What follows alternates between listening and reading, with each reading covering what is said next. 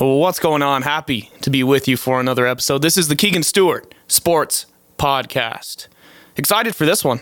I'm not starting out solo in studio today, and I've got somebody with me. I've got my guy Josiah Stewart, my best friend, my longtime cousin, my compadre from Grants, New Mexico. We're both out here in Lubbock. Excited to have this conversation with him. I'll get to that in just a second. But Josiah, welcome, my friend. Keegs, what's up, man? Thanks for having me. Absolutely. Glad you're here. So you are here so you and I can do something that's necessary for the archives, for one. But two, I think could be helpful for some folks that, could learn something about our trip without having to ask us. How about that? Efficiency. Wow. Spread the story around. Well, I told a couple of people today. They were like, hey, yeah, well, okay. First, we're talking about we went to Phoenix to watch the Lakers and the Suns Game 5. That's what we're going to be talking about. But yeah, I ran into some people earlier, and they're like, "Hey, so tell me about your trip. You know how terrible. You know, everyone loves that I went to watch LeBron, and it went so horribly. Yeah. You know." And so I'm like, "Hey, we're recording a pod." I was like, "Me and Josiah are recording a pod. We're going to get into every story. We're going to go in depth. Listen to that. You'll know what the experience is like." Some people probably don't care, but hey, for those of you who do, this is your podcast. Yeah. This is your podcast right here, and that's where we're going to start with it, okay? So, you and I have been fans of LeBron James for a long time. First jersey I ever owned is a youth size small, scarlet color LeBron James, first stint in Cleveland, right? I can see it hanging up in your bedroom now. You can. My mom got it for me. We were at the Albuquerque Mall, Coronado, right? That's the name of it, right? Absolutely. We were at that mall, and I really wanted a jersey. I was in grade school, saw some of my friends that had jerseys. I was like, yo, that's cool. You can get jerseys, first grader, man, yeah. Really young. And so I would tell my parents, I want a jersey. And so next time we were in Albuquerque, that was something that my parents were kind enough to allow me. And I remember my mom, big shout to my, who would have thought, right? Lori Stewart was laying the foundation for this journey with LeBron. Absolutely. But I remember her saying, hey, this guy's going to be good. He's cool. He's this young up-and-comer. And that's how it happened. So that's how I got my... I didn't know that story. Yeah. That's amazing. It's true. Lori has a lot more to do with your basketball background than people give her credit for. Absolutely. Yeah. Yeah, the Derrick side, her maiden name, huge basketball family. That's where the basketball roots come from. New Mexico Hall of Fame. That's right. Jimmy Derrick, big shout, Papa. That's it. So that's where my LeBron roots were laid. And then growing up, we went to school together. You're a couple years older than me. But we watched this guy start in Cleveland, go to Miami, have those 4 years there, win his first championship. We've seen it all together. And what point along the way were you like, hey, this LeBron guy, I like him a lot. I'm going to support him. Because you remember what it was like. When we were in middle school, early high school, there was a period of time where our friends / teammates / circles were like, okay, here's what you got to do. You either pick Kobe, you pick LeBron, maybe you pick the Spurs, maybe you're early on the Durant stuff. But do you remember that when you were young? You could not like Kobe and LeBron. And it took me a while to realize how ridiculous that was. But that was a point in time in our lives. Yeah. For me, I'm a product of my environment. So hanging out with you and your deep passion for LeBron, and I consider myself a good judge of character. And I just really like I know a lot of people complain about LeBron. I don't want to get into all the criticisms, but I really have always liked him and liked the way he played and liked what he did off the court. He's a solid character off the court as well. Been with his high school sweetheart all the way, and married, has 3 kids. So, and on the court was just fascinating. The stuff going to the Heat. Didn't we find out together that he was going to the Heat? Yeah, we were at Camp Blue Haven, and my dad sent us a letter. Via a letter. How about that? Pre-Twitter. Yeah. And we were like, they're going to win it. Your dad dropping a Woj bomb on us in Blue Haven. That's it. Snail mail style. But I remember that day, we're like, they're going to win it all. Because he was like, Bosch is there too. I was like, oh, Wade, LeBron, and Bosch, they're going to win it all. And we're like, yeah. And Dirk had something else to say that first year, but yeah, that's right. We were at Blue Haven. But that was, growing up, becoming a little more interested in basketball and watching those teams, watching LeBron not always succeed, but getting so close and log so many playoff miles. He's always going to be someone I'm interested in. And you have some really good LeBron advocacy takes that you hit people with. Like, you're good at it. It's not always easy. I mean, just earlier today, those same people that were wondering how my experience was, and if you listen to this, I'm not disrespecting you at all. Like, hundreds of people have said this to me in the last year. Like, I don't like LeBron. He whines too much. Okay. I get it. Yeah. If I could have my choice, would I choose for him not to whine? Sure. But how about Luka? How about Chris Paul? How about James Harden? How about Kevin Durant and Stephen Curry? And, I told them, I was like, I don't like that that's the culture of the NBA necessarily. But anyway, we're doing the defendant stuff already. I can't help it. It's my default, man. It's everywhere I go. I get it. But we've been following him, and it's been a lot of fun. I mean, just for example, like, he was in the finals every year from my 8th grade year to my junior year in college. How about that? I mean, it was just a given he was going to be playing in mid-June on the normal NBA schedule. Reliable. So finally, year 18 rolls around. This season, his 18th season in the league, and you and I are, we're not in college anymore. We're kind of on our own. We're on our own station. We have our careers in front of us. We're not as dependent on the father as we once were, right? So we're like talking like, hey man, let's do it this year. Let's go watch this guy in person. Let's do it. And you're like, yeah, let's get it done. And so we did the thing that I think made the most logical sense. We looked at the NBA regular season schedule, and I saw that the Lakers had back-to-backs or 2 and 3 nights in the Dallas area to play the Mavericks. And April 24th was that date. I remember that, and we had it very tentatively scheduled. Like, we're gonna do that. And then he had the ankle injury, and that automatically told me, well, this is going to be a significant amount of time he's not going to perform in Dallas. Anthony Davis didn't either, by the way. Lots of injuries this year. But we decided that, and then you were the one who said what? Playoffs. Yeah.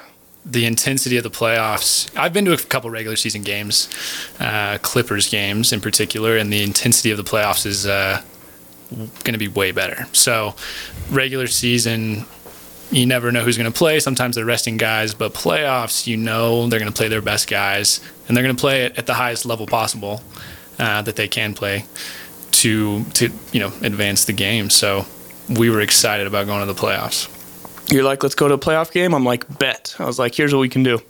It was really interesting, though, because when we said that, the Lakers were probably a top 3 seed. Wow, yeah. LeBron and Davis get hurt, and, they're just kind of like trying to stay above water for a long time. They go like a little bit less than 500 during that whole stint. Ultimately dropped them back into the play-in game at the 7 seed, and they figured that out and got past Curry and Golden State. But get the 7 seed. But like even that last 2 weeks were like they could have been the 4 seed, they could have been the 5 seed, they could have been the 6 seed, they could have been the 7 seed. And you and I, we live in Lubbock, Texas. We're looking all around us. Okay, but we're probably not going to go to LA. We're probably not going to make that trip. We considered it, but it would have also meant like, hey, you got to have your vaccination card, you got to have this, you got to show proof of this, and whatever. Lots of other hoops to jump through. Okay. And so we were like, let's go to a city that's closer to Texas. So we were considering, obviously, Dallas. We were considering Utah. We were considering Denver. We were considering Phoenix. Those were 4. Pretty sick that we had those 4 considerations that would have been doable.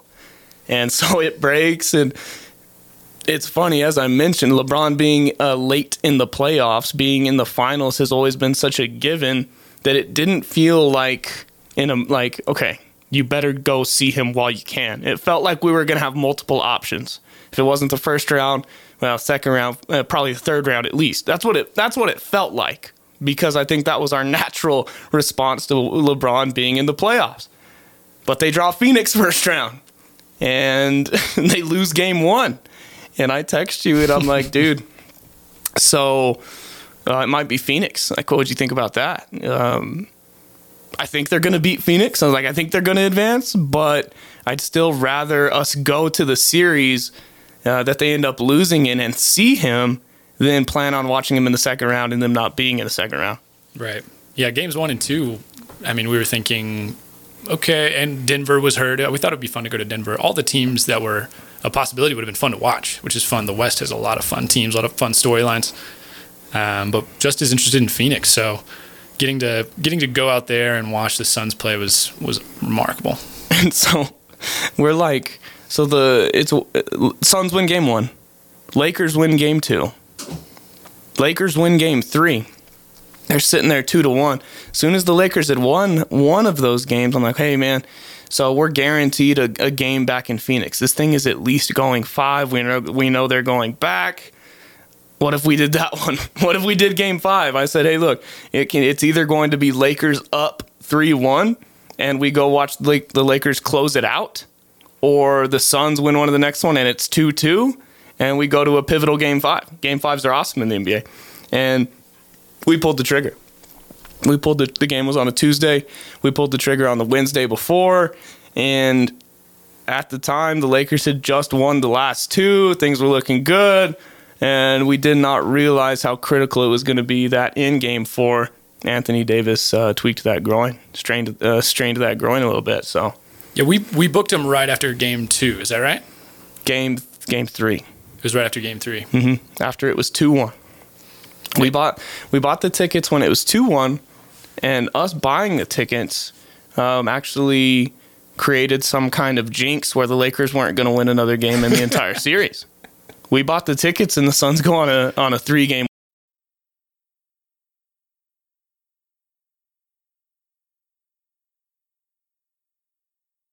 They're the 7 seed. They were expecting them to go to the finals, best side of them in the West, and it is crazy how the storyline switched in 3 games, and now here we are thinking about the Lakers, which I know we're going to get into in the future. But the storyline switched a lot, and we were excited, thinking that everything was going to line up for LeBron to have a huge game in Game 5. AD's out, and we'll get to getting into the arena and some of that. But yeah, and we're like, if AD doesn't play and it's 2-2 and at that pivotal Game 5. It's like the stars are aligning for us to watch an all-time LeBron take over and do your thing kind of moment. Like we mentioned that 20 times before the game started. We heard Nick Wright talk about that. All the pundits. Yeah, everybody was like, hey, this is what's going to happen. And we thought, sick. We rolled the dice and we got lucky. We got a good one. We're going to see an all-timer. So that was kind of our expectation going in a little bit. Should have talked to LeBron. Yeah, heads up would have been nice. It was not his plan. No, it was different expectations from our side and his side.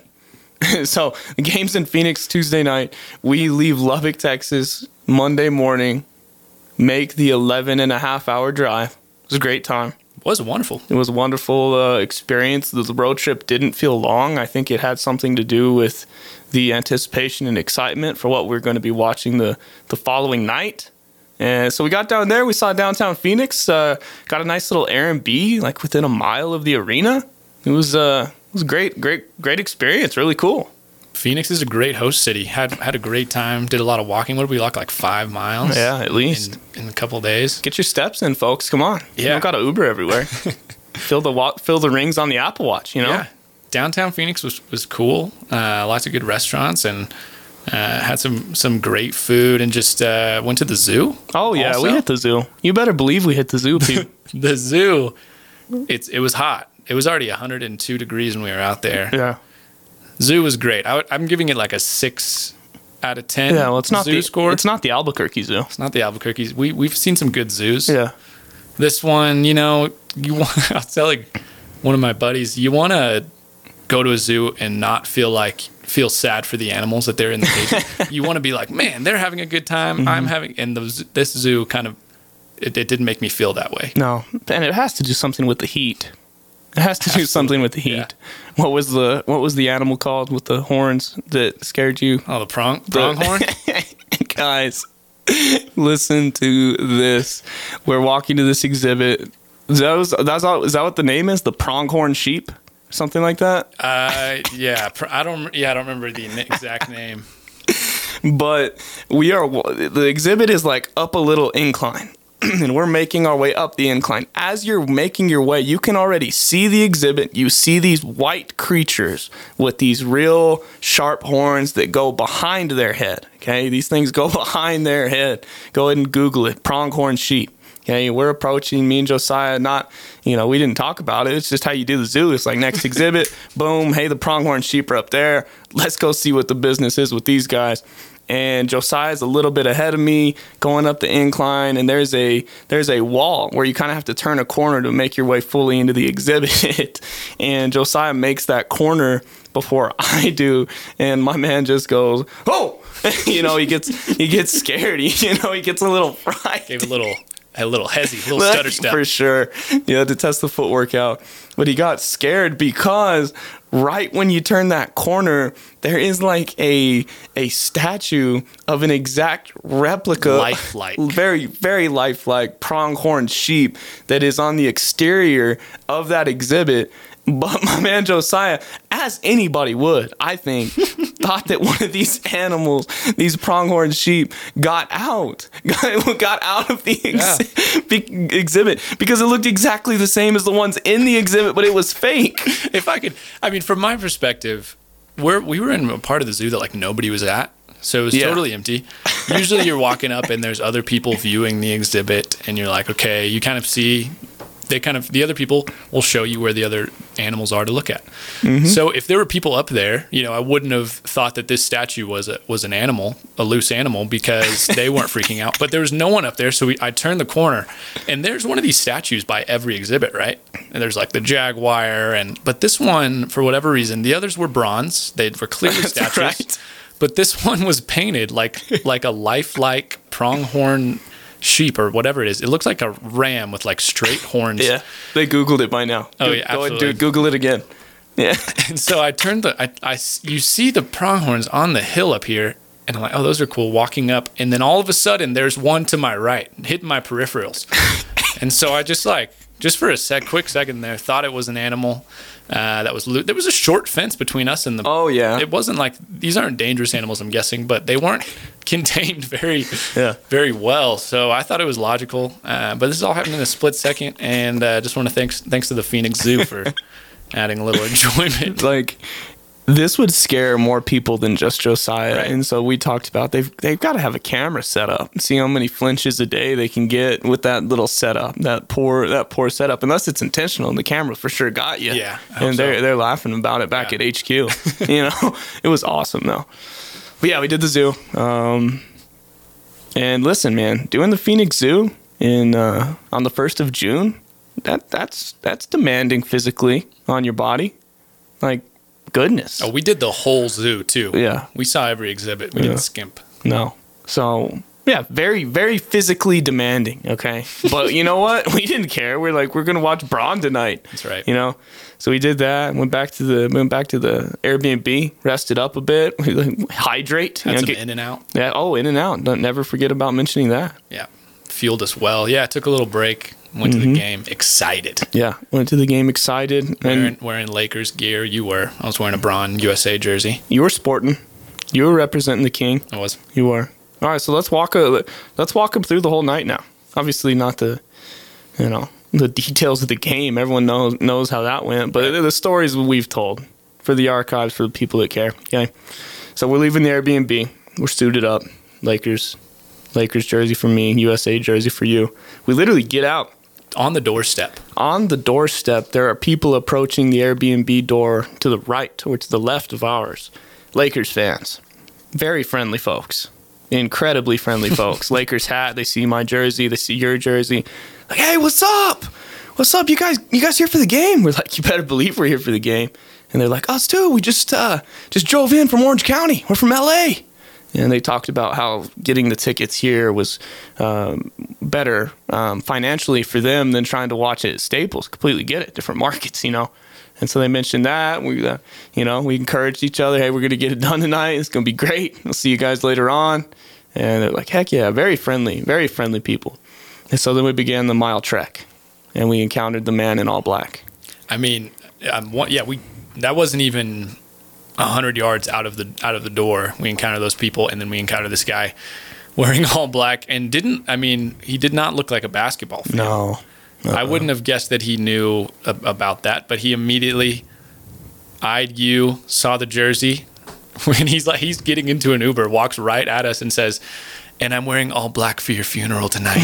Yes, he did. And Keegan was excited. Keegan immediately, you said something about, what did you say? What was your response? We'll see in 3 hours. Yeah. We'll see how you're feeling in 3 hours. So I'm like, yeah. But you were excited. You wanted to have some banter, and you went in there, and it started immediately, which was fun, which was indicative of what was to come. Yeah, absolutely. And so that was the first one, and I want to say that was the only negative attack we got pregame. Right. Is that fair to say? Yeah. Was that the only one? I was thinking about it.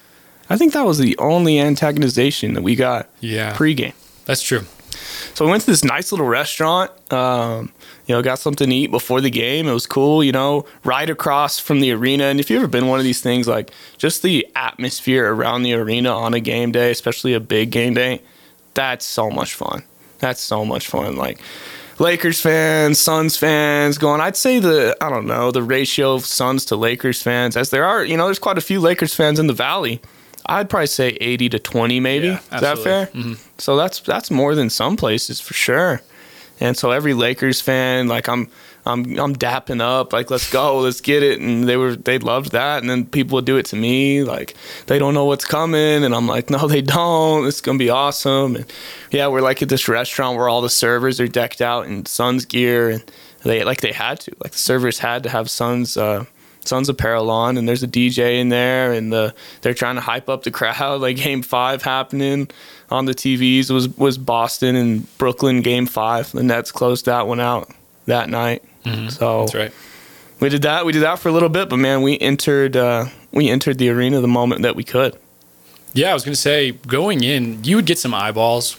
You were wearing a bright yellow Lakers jersey. Very easy to spot. Mm-hmm. There was no question about what team you were supporting. So going in, we would get some eyeballs, maybe some people looking at us at the restaurant, but nobody was saying anything really, except for that first guy when we were walking up. But when there's other Lakers fans around, like no one's going to start something with one random Lakers fan. No. And I think the Lakers fans were like feeling more confident than the Suns fans going into this game. They were like, this is, like LeBron's going to do something. Yeah. They won the finals last year. Like this going in, even starting the game, we were confident and excited, and they started hitting buckets, and we got loud. It was fun. I mean, the arena was insane. Yeah. The arena was full capacity. Yeah. I mean, seemed like except for this little spot, which on every game in every arena, there's this little spot where all the TV cameras catch every time they're showing the court. What you see on TV, above the benches. Yeah, they just kind of block out a little spot, put a Suns logo on it, it's covered up, and then basically the rest, so like 95% of the arena was filled, it seemed like. Mm-hmm. It was rocking. Yeah, and they were yelling "Beat LA" from the tip. Still stuck in my head. Yeah. As we get in, no masks, right? We didn't need masks. Very, very loose in Phoenix, so that's what that was like. And so we get in and we find our seats and we do the whole photo thing. I mean, we were top percentile of people in there early, right? Like you look around, there wasn't much. It was starting to come, like people are starting to file in, but we were in there like first. Right. And so we get our photos done, and then top of our agenda was like, okay, let's see what Anthony Davis is up to. And I'm serious, not 5 minutes after we kind of got settled, he comes out. Yeah. And, I think Morris was on the court. Maybe KCP. Yeah, Schroeder maybe. Schroeder might have been out there, but only about 4 Lakers. And AD comes out. And right away, you could tell he's not right. The way he was walking. But he's dressed out. I mean, he's in his workout gear. He had his Kobe's on. Mm-hmm. Yeah. And so we're like, okay, let's see. And the trainer goes up to him. He's like, you want to run through some stuff? Like did the run through some stuff motion with his hands. And so he starts shooting. Yeah, he does essentially a shooting workout.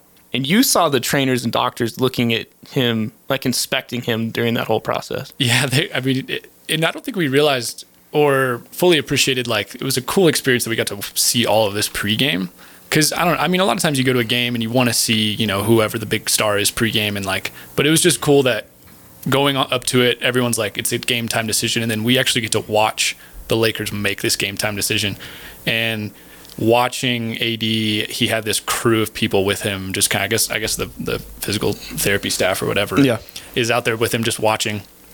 And he's shooting around, basically just doing around the world mid-range. He's just kind of shooting the classic mid-range shots and not really hitting many. Like, he honestly didn't shoot a super high percentage and just seemed kind of stiff and wasn't enthusiastic at all, and just kind of kept looking at the guys and like just wasn't into it, you know. And I mean, how long was he out there? 10 minutes? Yeah, probably 10. He sat on the bench for a while. Yep. Talked to somebody. Mm-hmm. Yeah, I was having lots of conversation. By the way, Rob Pelinka and Jason Kidd were on the bench as well, kind of just watching. Pelinka looked nervous, man. Mm-hmm. Pelinka looked so anxious. Yeah. And I can only imagine. I get it. But, I mean, he looked extremely nervous. And then AD went back. AD went back to the top. Saw Rob Pelinka on his phone, right? Phone call or two. Yeah. Brief phone call or two. He's GM, right? Yeah. Right. Yeah. And so, I don't know. There's a possibility that he was calling Dave McMenamin or Woj. I think Dave got the first report in. Covers the Lakers for ESPN. But there's also just a possibility Rob was calling his close circle and saying, like, nah, AD's not. Yeah. AD's not giving it a go. Yeah. So we saw that. That was interesting. And then the tweet comes out not minutes later from Woj and Dave, and he's out for game 5. And we're like, all right, this is what it is. Yeah. This is the new expectation. And so we were there with like an hour plus before tip-off. Both teams didn't come out together until 23 minutes on the clock, and that was pretty cool. The Suns like audio and video team was on point. They played that clip of Chris Paul, his interview with Rachel Nichols after the Game 4 win, where he was really fired up and emotional. It's like, we're not going anywhere, you know, like we know who we are. They played that on the video screen, and then the beat dropped, and then the team ran out. Great call. I mean, it was sick. If you're paying attention to the details, that was fire production. That was great stuff. And the Lakers come out, and LeBron's started for me. That was just, and it's sad to say, but that was one of the biggest treats in itself. Watching LeBron do his like warm up craft and everything, because we were close to behind the area, but the Lakers warmed up, right, and we were close to behind the Lakers bench. And the way the benches are, it's not a straight line anymore. LeBron sits on like the corner. As only he does. I don't know if you've seen other teams. Nobody else does that. LeBron sits on the corner, like set his chair up for him, and so we were pretty close to behind him. My favorite part and what we knew we were going to be excited about and enjoy is all the behind the scenes details, the stuff you don't get to watch when you're just watching a broadcast. You get to sit there and just stare at LeBron James in person. He's 50, 100 yards away from you. And he's doing LeBron James stuff, and he's looking broad. He's a broad human. Yeah, what else? Yeah, I was going to ask you what struck you about the way he looks in person. His posture, he walks around like a king, which I can see why people don't like, but the man he knows who he is. He does. And he's just walking around confident. And how many times has he done this? He knew his routine. Like, he knew when to stop and go to the bench and whatever, drink his water and like whatever other pregame stuff he does sitting down. He knew exactly when to walk over and do the salute, the national anthem. How about go check the ball? The ref's like, hey, which ball do you want to use? Yeah, and that was pretty quick. Yeah. He just kind of gave it a touch and threw it back to him. I've seen guys care about that more and act like they really need to feel it out. But LeBron was like, you know what? I don't know what he was thinking. No one knows. He's like, this one will work. Yeah, he just gave it to him. But watching him meditate. The entire crowd's like yelling, right? Yeah, so that's crazy. With 1 minute. That's with 1 minute left on the clock before the national anthem. LeBron's the only one that leaves the layup line for the most part. Maybe a couple other guys are doing some slight medical work on the side. But LeBron leaves, goes to his seat on the corner on the bench. And yeah, sits with that incredible posture. He like closed his eyes, right? Yep. And just that last minute, continue. Just looking off into the distance, like you could just tell the world was not around. Like he had shut off the world around him, and he was just kind of getting in the zone. Yeah. Which all indicators to us from this point were like, this man is about to go off. We had a Lakers fan next to us. Yeah, I want to get to all that. Yeah, I want to get to all that. But I leaned over to him and I was like, he's about to have a huge game. Like, he is locked in, Brian. He's locked in. Locked in, Brian. And it turns out he was not locked in. But we'll get to that. But yeah, so he does like that meditation, and then like clockwork, 5 seconds left before the horn goes off, he gets up and struts to his spot in the national anthem line. Goes stand, and it turns out he was standing right by JJ Watt in that line, making JJ Watt look short, by the way. I'm serious. Like, he was standing right there, and he stands with like his hands on his hips and his legs like really like far apart. Like, he's got to get straddling the sideline. Yeah, like that's just where he stands for the national anthem. And he didn't just line up next to people. Like, he stood there during the national anthem. The heckler. Oh yeah, in the middle of it. I'm trying to figure out what word would be a good substitution for that bad word that has the same like vowel sound. I don't know. Fish, maybe, because it's gonna come up later. Yeah, fish. Is that weird enough? Is that okay?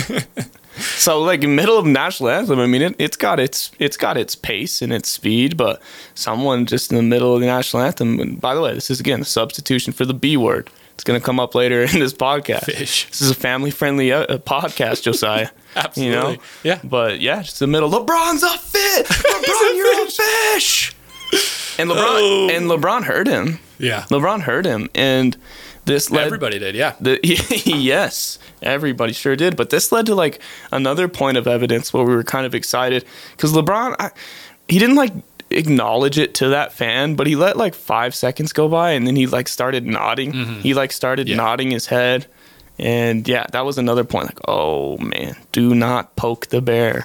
Yeah, I bet that happens more than we imagine. Has to be every day. I mean, he's getting targeted no matter if it's a regular season game or not. He's getting targeted. I think even the fans, like his teammates, didn't seem like that was a new occurrence, but the energy was all focused towards LeBron. All the Suns fans, they didn't want the Lakers to win, but they really didn't want LeBron to win. They were totally keyed in on LeBron, and anytime he had the ball, they were booing. I mean, basically every point. So lots of anti-LeBron energy in there. Started right there. Lots of anti-LeBron energy. So bookmark that right before tip-off. Let's kind of explain to the listeners what the environment around us was like. So we're behind the basket, kind of close to the Lakers bench, kind of in the middle, but closer to the bench, I think. So, lots of Suns fans in there, and really none of them were aggressive at us pre-game or anything like that. You were getting some food, and a Suns fan comes and sits right to my left. Real respectful guy. It's like, what's up, man? He's like, how's it going? And he was like, you're a Lakers fan? I was like, yeah, sure am. Big LeBron fan. And he was like, oh, that's great. Hey, I'll be honest with you. I've only moved here like 8 weeks ago. I'm not even that big of a Suns fan. So, if LeBron went off, it won't hurt my feelings. I was like, cool. I was thinking, well, could be someone worse sitting next to me. Absolutely. So that guy was real chill. He kind of started doing like the coffee shop questionnaire at me. Had to nip that in the butt real quick. I had other priorities. I was nice to him. Yeah. But I think when you got back, I shifted my body language more toward you and like, hey, I'm here for other business tonight. Shut him down. Yeah, not to be rude, but yeah I did. But then Brian showed up. It'd be awesome if he listened to this somehow. I could send it to him. Yeah, that guy was awesome. He rolls up when you were still gone. And he was like, oh, another LeBron fan right next to me. Let's go. And he took your seat. He just plopped down. Boom. He's in your seat. And I'm like, hey, man. I was like, so my guy's sitting right here. He just went to get food. He'll be back. But, he's a LeBron fan too. So I had to code it like that. So he's like, oh, my bad. And he scoots over. And he was a great time out. What was your first impression with Brian? You texted me when I was in line. I was getting a chicken sandwich to down before the game.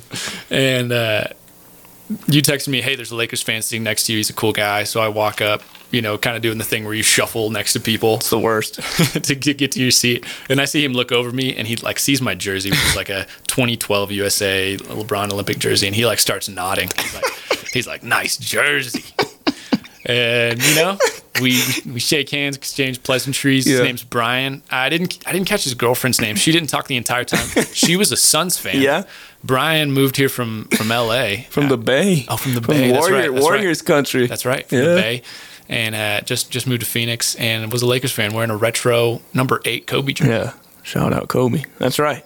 And so, as you said, you were having some conversation with him pregame, like Bron's locked in, and Brian was like, "Oh yeah, Bron's about to do it to him. Bron's about to do it to him." And here's what you got to understand: when we say Brian was like talking or saying something from this point forward, you got to understand it's not just yes, it is to us, but he's also saying it at a volume where our whole section, essentially, or at least like 8 rows down and 8 rows up, are also aware of what Brian was saying. Shout out to Brian for just being an entertainer in himself, and really from the moment I met him, energy was great. And he, no matter what point in the game, no matter what mood you and I were in, Brian was just yelling to the crowd his opinion on everything. Yeah. And it was hilarious. There's some guys who do that and that's annoying, and Brian did it and was entertaining the entire game.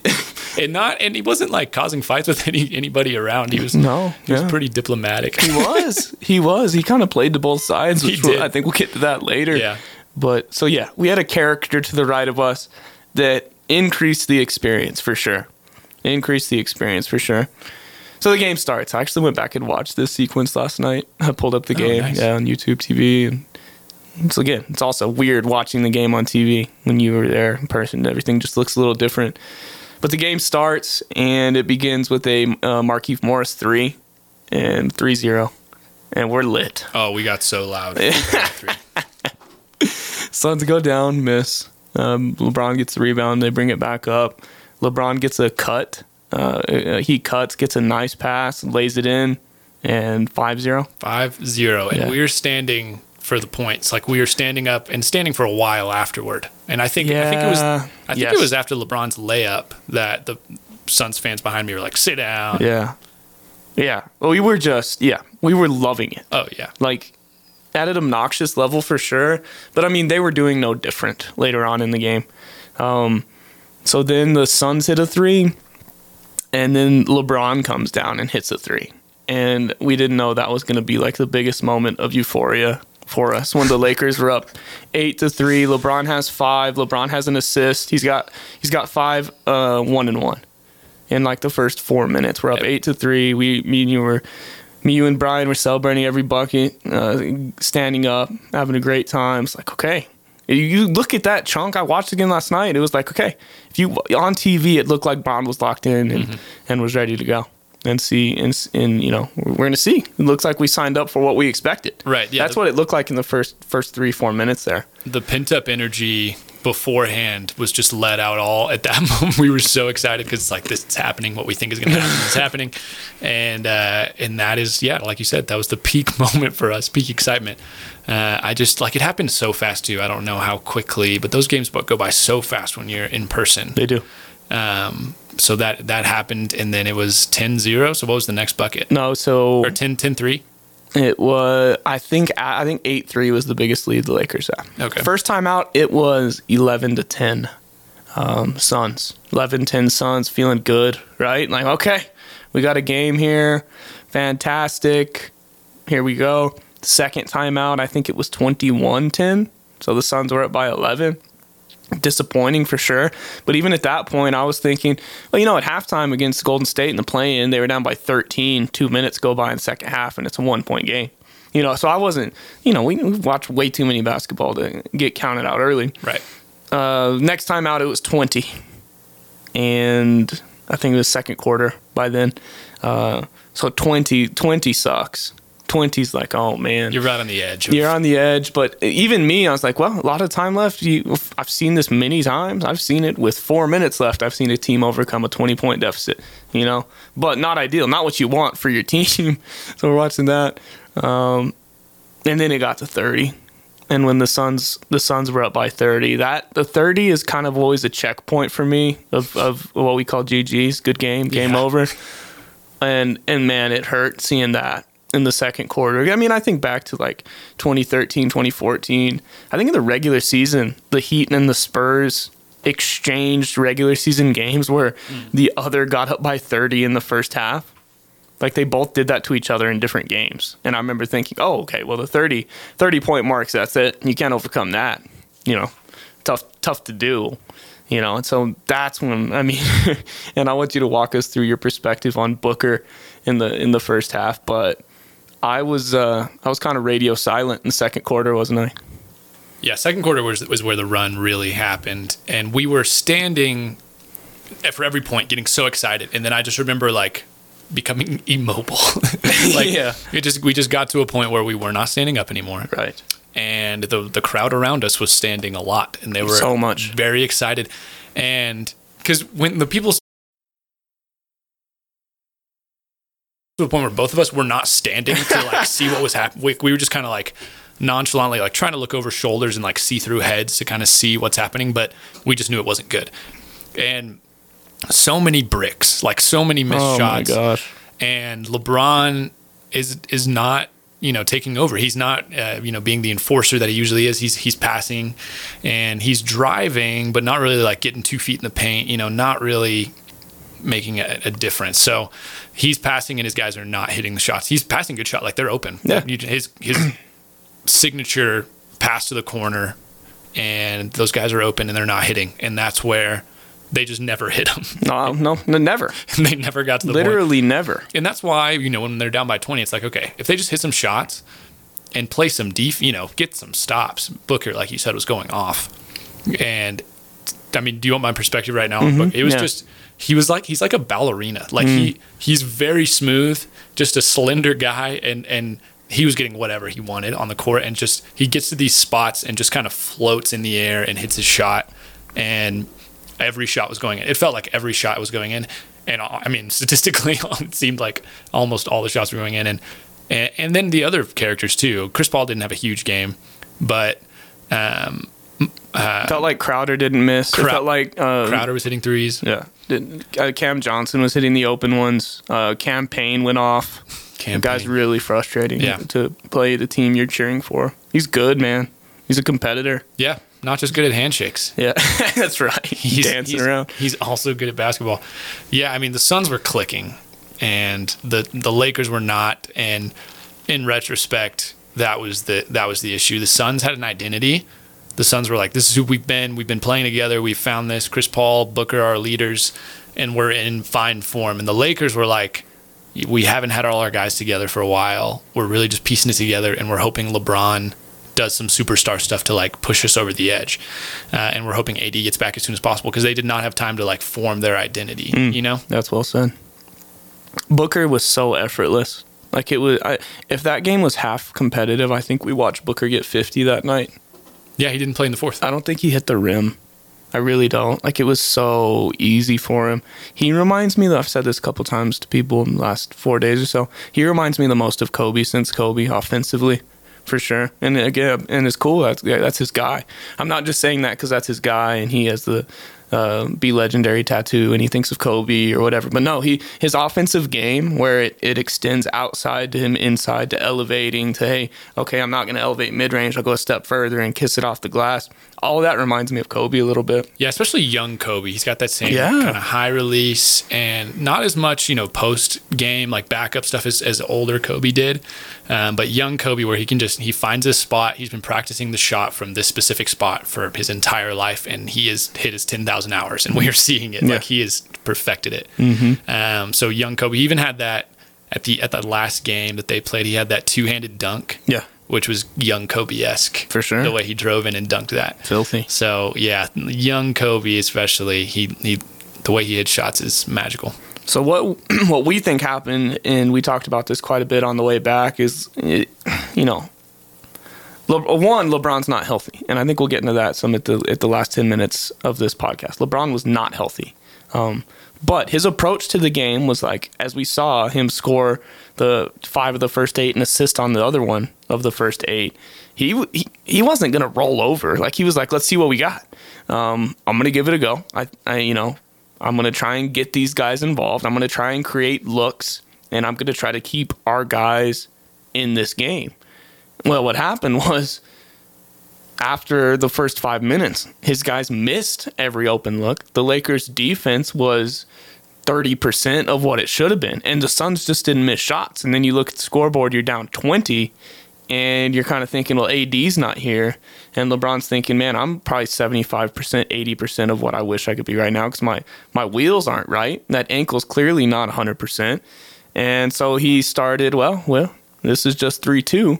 We have another effort here. We're going to play again on Thursday for Game 6.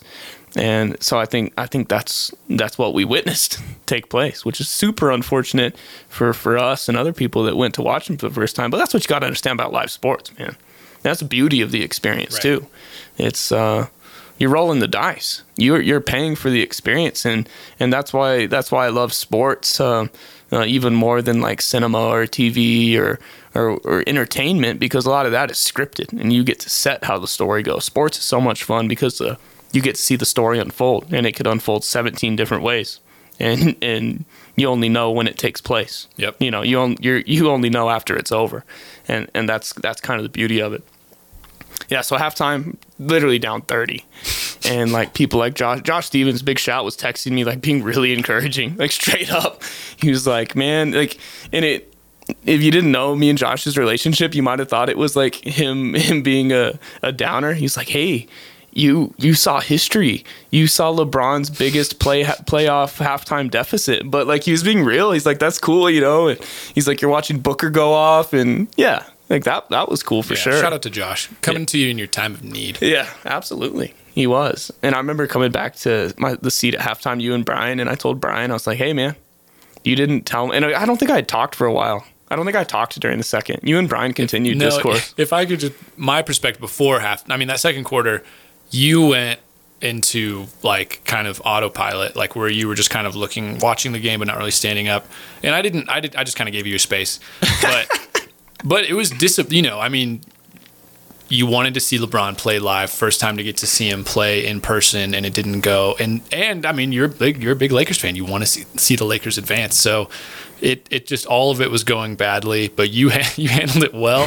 You rallied, you came back, and you just said, you know what, I'm going to have fun and still enjoy the experience. And we did enjoy the experience, but the 30 points was rough at halftime. It was like that moment, like the 15 to 20 minutes of not talking was like soaking in the fact that this 11 and a half hour road trip, like this was the fruition of it, you know, and that was okay. And it's, again, 5 days later, whatever, it's still okay. Yeah. You know, it's that's just what it was. I just did that a minute ago. Like, that's the beauty of sports. You don't know what you're going to get, but it took a while to process that. Like, okay.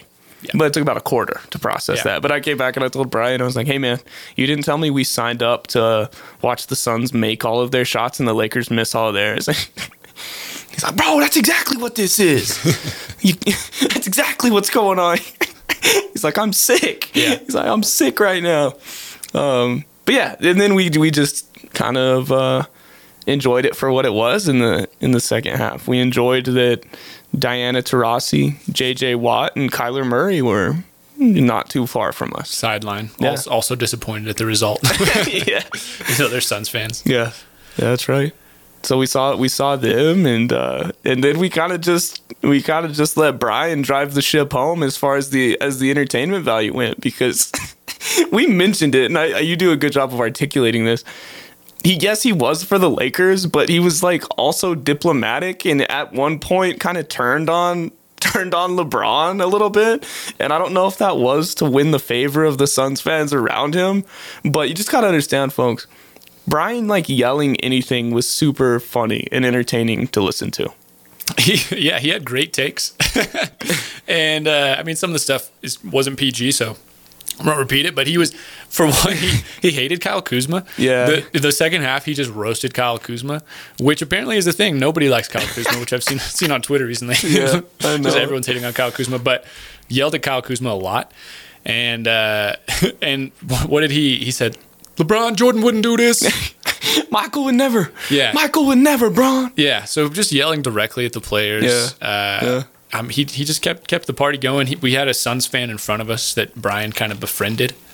That was a very nice Suns fan. Never said anything rude to us, Right. But was having a great time as he should he should have, just dancing. And him and Brian had a funny relationship. But They did. So there were a couple of Suns fans in our area. 2 rows in front of me, and then one row behind us to the left, that at a certain point did annoy me, like pushed my buttons. And I don't know exactly why it was, but they bothered me. And I remember why the guy behind us did. I don't exactly remember what it was. I think it was the same thing. Like these guys standing up and yelling like expletives like irrationally at a moment that didn't make sense, or like, you know what I mean? Like the Chris Paul thing. When Chris Paul got hurt, that was another like key moment that I'll remember. So we see him, like Chris Paul goes down. I watched that on TV last night too. It wasn't a flop. Really? No. He got legitimately. I mean, okay. Yeah, I think it was. I cannot remember who exactly crashed into him, but it was like the impact made Chris Paul immediately like grab his shoulder. I think it was Markieff boxed him out. Yeah, I think it was Markieff. And then he just hit the deck, and we're watching him like he's grabbing his shoulder. He looks like he's in the most pain ever. And then he gets up, and this part was accurate for sure. He like wanted to have words or walk towards someone for an altercation. But then he's like, nah, never mind. I'm going to go to the bench and then fall on my knees. And that moment was about as intense or loud as it got, too. That moment scared everybody. He did charge. So, like, and that's what it looked like live, is that he was going to charge towards some Lakers being mad. And then from I guess the pain was so overwhelming, he's like, actually, I'm not going to charge at the bench. Yeah, never mind. I'm going to go over here and just take a knee. Yeah. He was in a lot of pain. The Lakers fans were mad, and your boy stood up and made you. What was he saying? Yeah, expletives like that, like at LeBron, and at the refs, when I didn't think they weren't involved with that at all. And he was kind of going solo. That's why it was annoying. Yeah. Like no one else in the stadium was doing as much as he was. Yeah. Same for the other guy that annoyed you. Like they just kind of did a little too much, crossed the line a little too many times. Stood up for like just they stood up longer than everybody else. Just kind of were making a scene of themselves, and that bothered you. That's why. I mean, I only exchanged words once, but I told him, I was like essentially like, you're crazy. Watch it again. He flopped into him, but he didn't say anything back. But the Lakers fans around him enjoyed that. They gave me some affirming head nods, gave a thumbs up, right? Yeah. They were smiling at you, so that was good. But okay, and then I think the final thing I'll mention like about the game during that was Chris Paul went back to the locker room. Third quarter concludes. It's like at a TV timeout. Devin Booker leaves the bench and is going to go back to the locker room. Like he's jogging back to the tunnel. And we remember seeing it. And it's like, oh, I wonder what he's doing. Chris Paul happens to be coming out at the exact same time.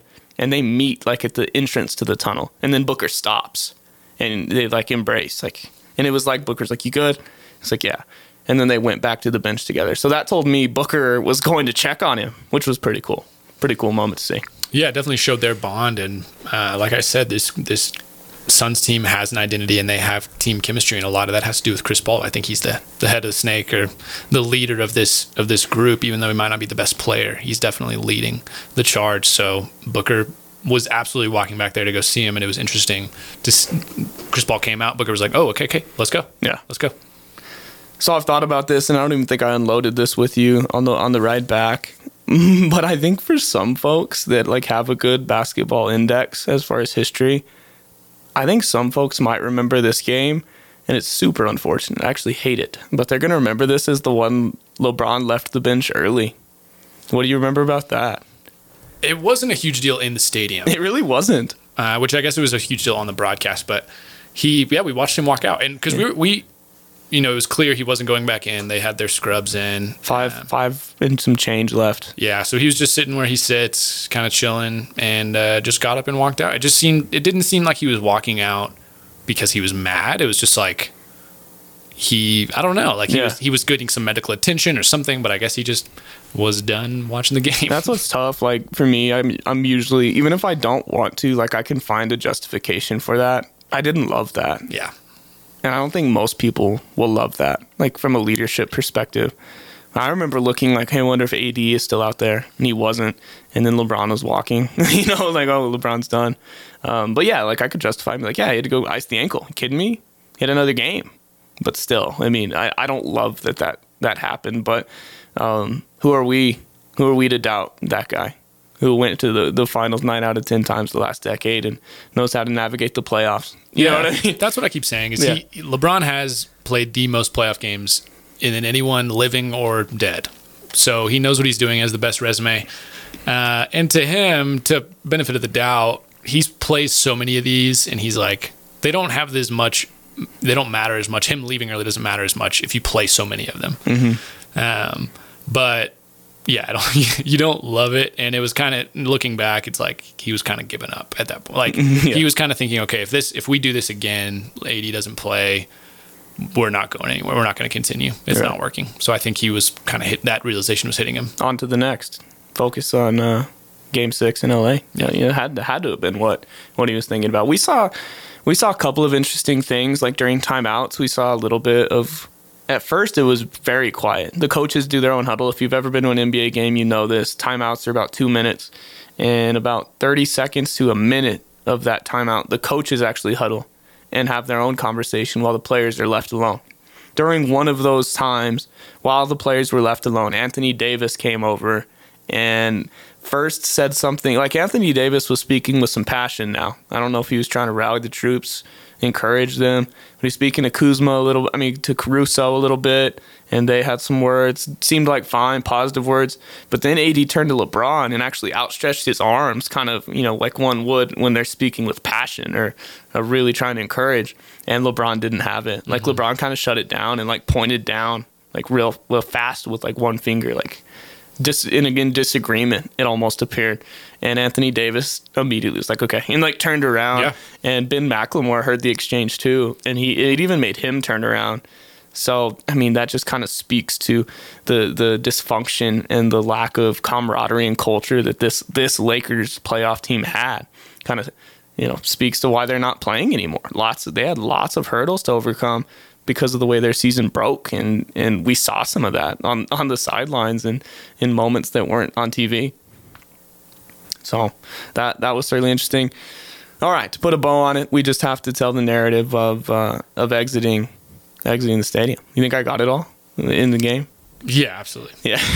No, that was super in depth. I mean, you got to talk about leaving the game. Yeah. But yeah, LeBron, he kind of gave up on his team, and it was interesting in that exchange. He just kind of looked off, like he wasn't engaged in the conversation. AD was talking to the teammates, and LeBron was just kind of like looking off. And then AD turned to him, and LeBron kind of looked at AD, and then just kind of said his piece, and then like looked away again. Like he wasn't engaged. He was clearly not on the same page as the rest of his teammates, and wasn't interested in that whatever discourse that was. He still had good posture though.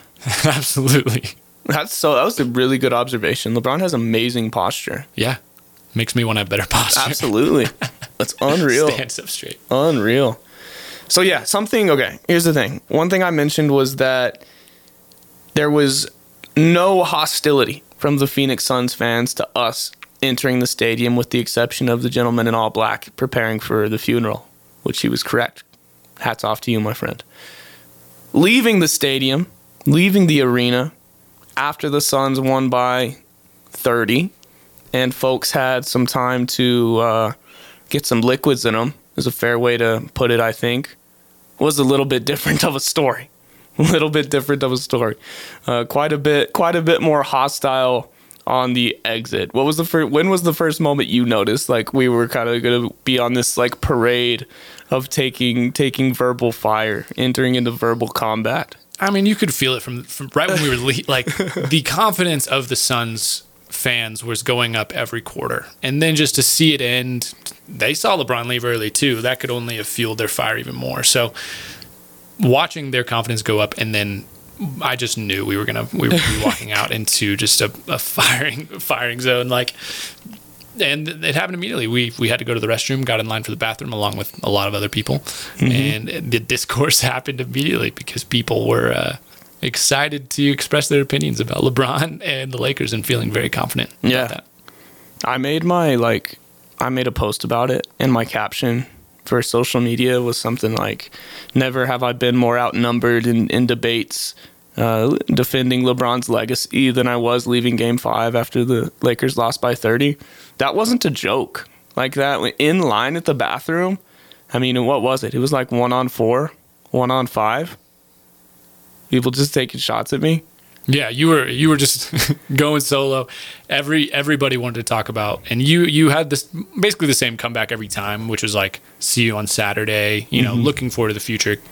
But yeah, people, and it wasn't like logical arguments, right? Like people weren't having a very intelligent discourse with you, but you did a good job. I tried to back you up a little bit, but I could only do so much.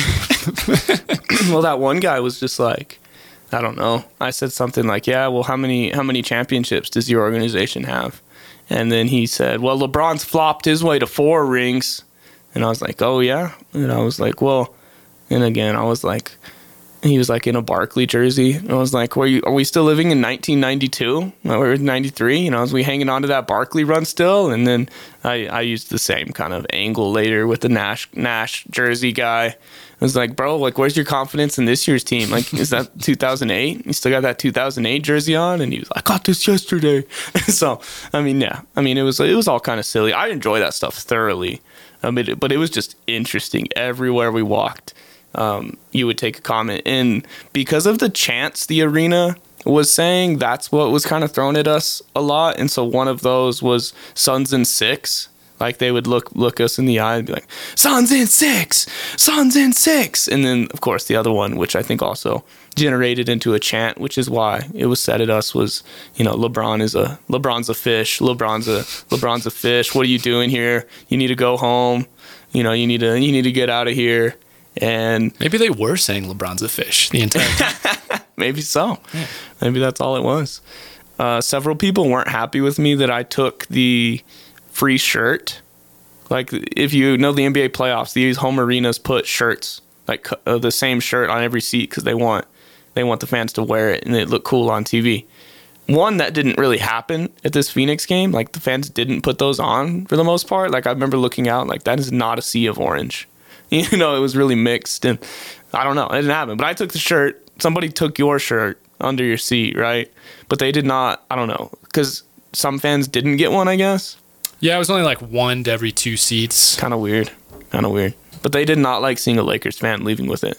No, you got offered to take it a couple times. Yeah. Did someone offer you money for it?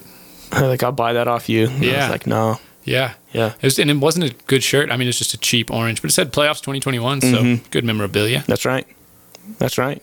So, had that. They didn't love it. And we get outside the arena, and more of those chants. Beat LA. There was this one guy like rapping, right? Like in a circle. That was interesting. What did you make of that?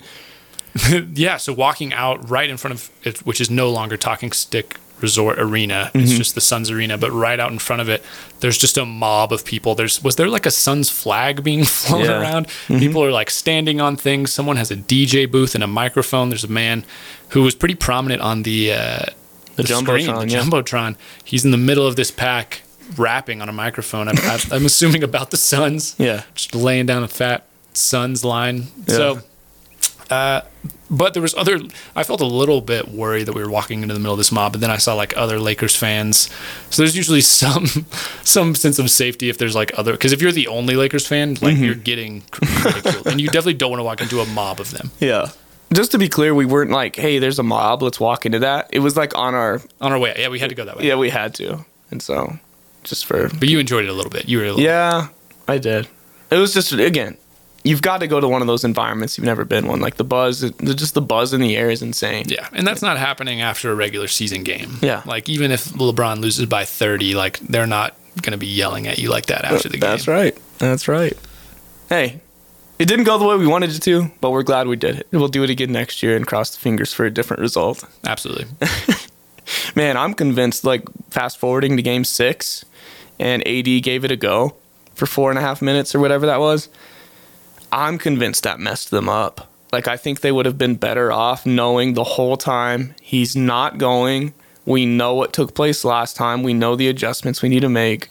we're going to go with different guys. We're going to like play this small ball lineup with Morris at the 5. And I think that would have been better. I think AD starting and then them realizing, oh gosh, he's done. Like, he's not good at all. I think that really hurt the mojo. And it, again, the Suns shot lights out. Booker increased his first quarter total by 2 instead of 16 in game 5 in the first. He had 18. Lights out, still so hot. Crowder wasn't missing. You know what I mean? Like, that was still part of it. But for the Lakers side of things, especially considering them later in the game that they cut a 30-point lead to 10, it's like, what if they didn't wait till they were down by 30 to start really playing ball and playing their brand and going hard?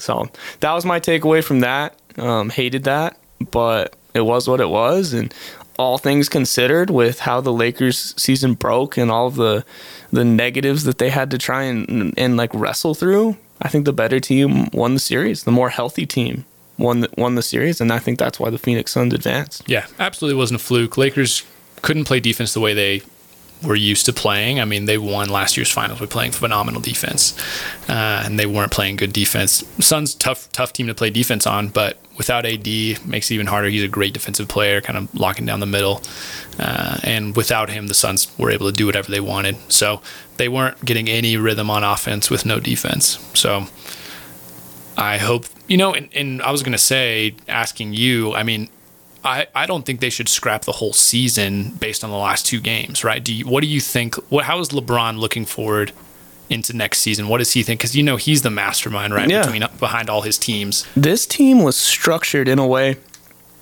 to bring the best out of LeBron James and Anthony Davis simultaneously.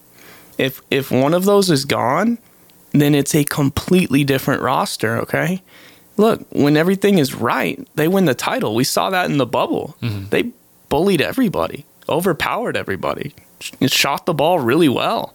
But when one thing is, it's like one of those, if one puzzle piece isn't there, the puzzle's not there. It's incomplete. It's not going to be the product that you want. And that's why I think we saw a lot of struggle. Like, this wasn't those Cleveland teams in 16, 17, 18, where you could put LeBron at the 1, kind of spread everyone out, let him create and kick to shooters. That team was built amazingly for LeBron. Right. This team was built for LeBron and Anthony Davis. And so it was tough when Anthony Davis wasn't there. Yeah. So we saw him creating the looks. We saw him trying to set up and brick and brick and brick and brick. So no, there's no panic. I don't think there's, hey, that didn't work. Let's try and move some guys and bring back a completely different product next year. That would surprise me. I don't think it's completely out of the realm of the possibility if Pelinka and them try and pull something off for Kyle Lowry. That to me would point more to seeing the Brooklyn Nets and their imminent success. That wouldn't shock me at all because of the firepower they have and just the kind of bulldog Kyle Lowry is. But no, I mean, if you're healthy, this roster's a formula for winning. Yeah, I totally agree but I think a lot of people are like, man, what are they going to do? They got crushed. Yeah. But AD wasn't healthy. LeBron wasn't healthy. When they're healthy and they've got that team together, that's a solid team. They might need a new shooters. Kyle Lowry on that team would be a lot of fun. And any team can use more shooters, so that's just kind of redundant. But Kyle Lowry would add a defensive spark. He plays super hard, and his game kind of translates to any team. Mm-hmm. I think him and LeBron would vibe. Yeah, I think they'd get along really well. I think it'd be fun to have him on the team. Another thing we can't do yet, and I want to be really clear with this. I am not here for any of this LeBron is washed, LeBron is old, father time finally arrived. We don't know that yet. No, yeah. We don't know that at all yet. What we have seen is the result of an injury. That, to be honest, he probably would have taken more time off if he could have, but he was forced to come back. Okay? Now, am I saying they're wrong? Well, the answer to that is we just don't know yet. Let's see him have 6 months off. Let's see him promote this Space Jam 2. Let's see him have some time off, get to heal. There was no off season in between the bubble and this season. Literally none. And so he's been playing a lot of basketball consecutively. And so it's just not fair to say that he's old and that he's out of his prime and that it's over. Simply, we don't know yet. That may be the case, but let's wait 18 months and see. We just don't know. Give it another year and we'll have a better answer to that question. Now, if he continues to get banged up, hurt, turns the ankle again, the groin's bothering him, I think you have an argument. Okay, well, yeah, Father Time is here in some capacity because he used to never get hurt and he keeps getting hurt. Sure, correct. That makes sense to me. But I'm not here for any of that yet. Does that make sense? Absolutely. If he was to just fall off, it would be so surprising. Like if the play that we saw from the last 2 games was to happen for the next entire season, like there'd be such a huge drop off from his production on what he was doing before. I think it's going to be when he does start aging, we do start seeing that. It's got to be a slower progression. And he's huge on taking care of his body. Everybody knows that. And as a fellow LeBron truther, the way I'm spinning it in my head is like LeBron is going to have more time off for the next season than he's ever had. Ever. And then I don't know, is he going to play in the Olympics? No. That's official? No. Yeah, he's not. So he's going to have plenty of time. A lot of people aren't. Yeah. People Yeah. aren't as focused on it, which, I mean, the Olympics are fun to watch, but it's okay that, I'm not huge on it.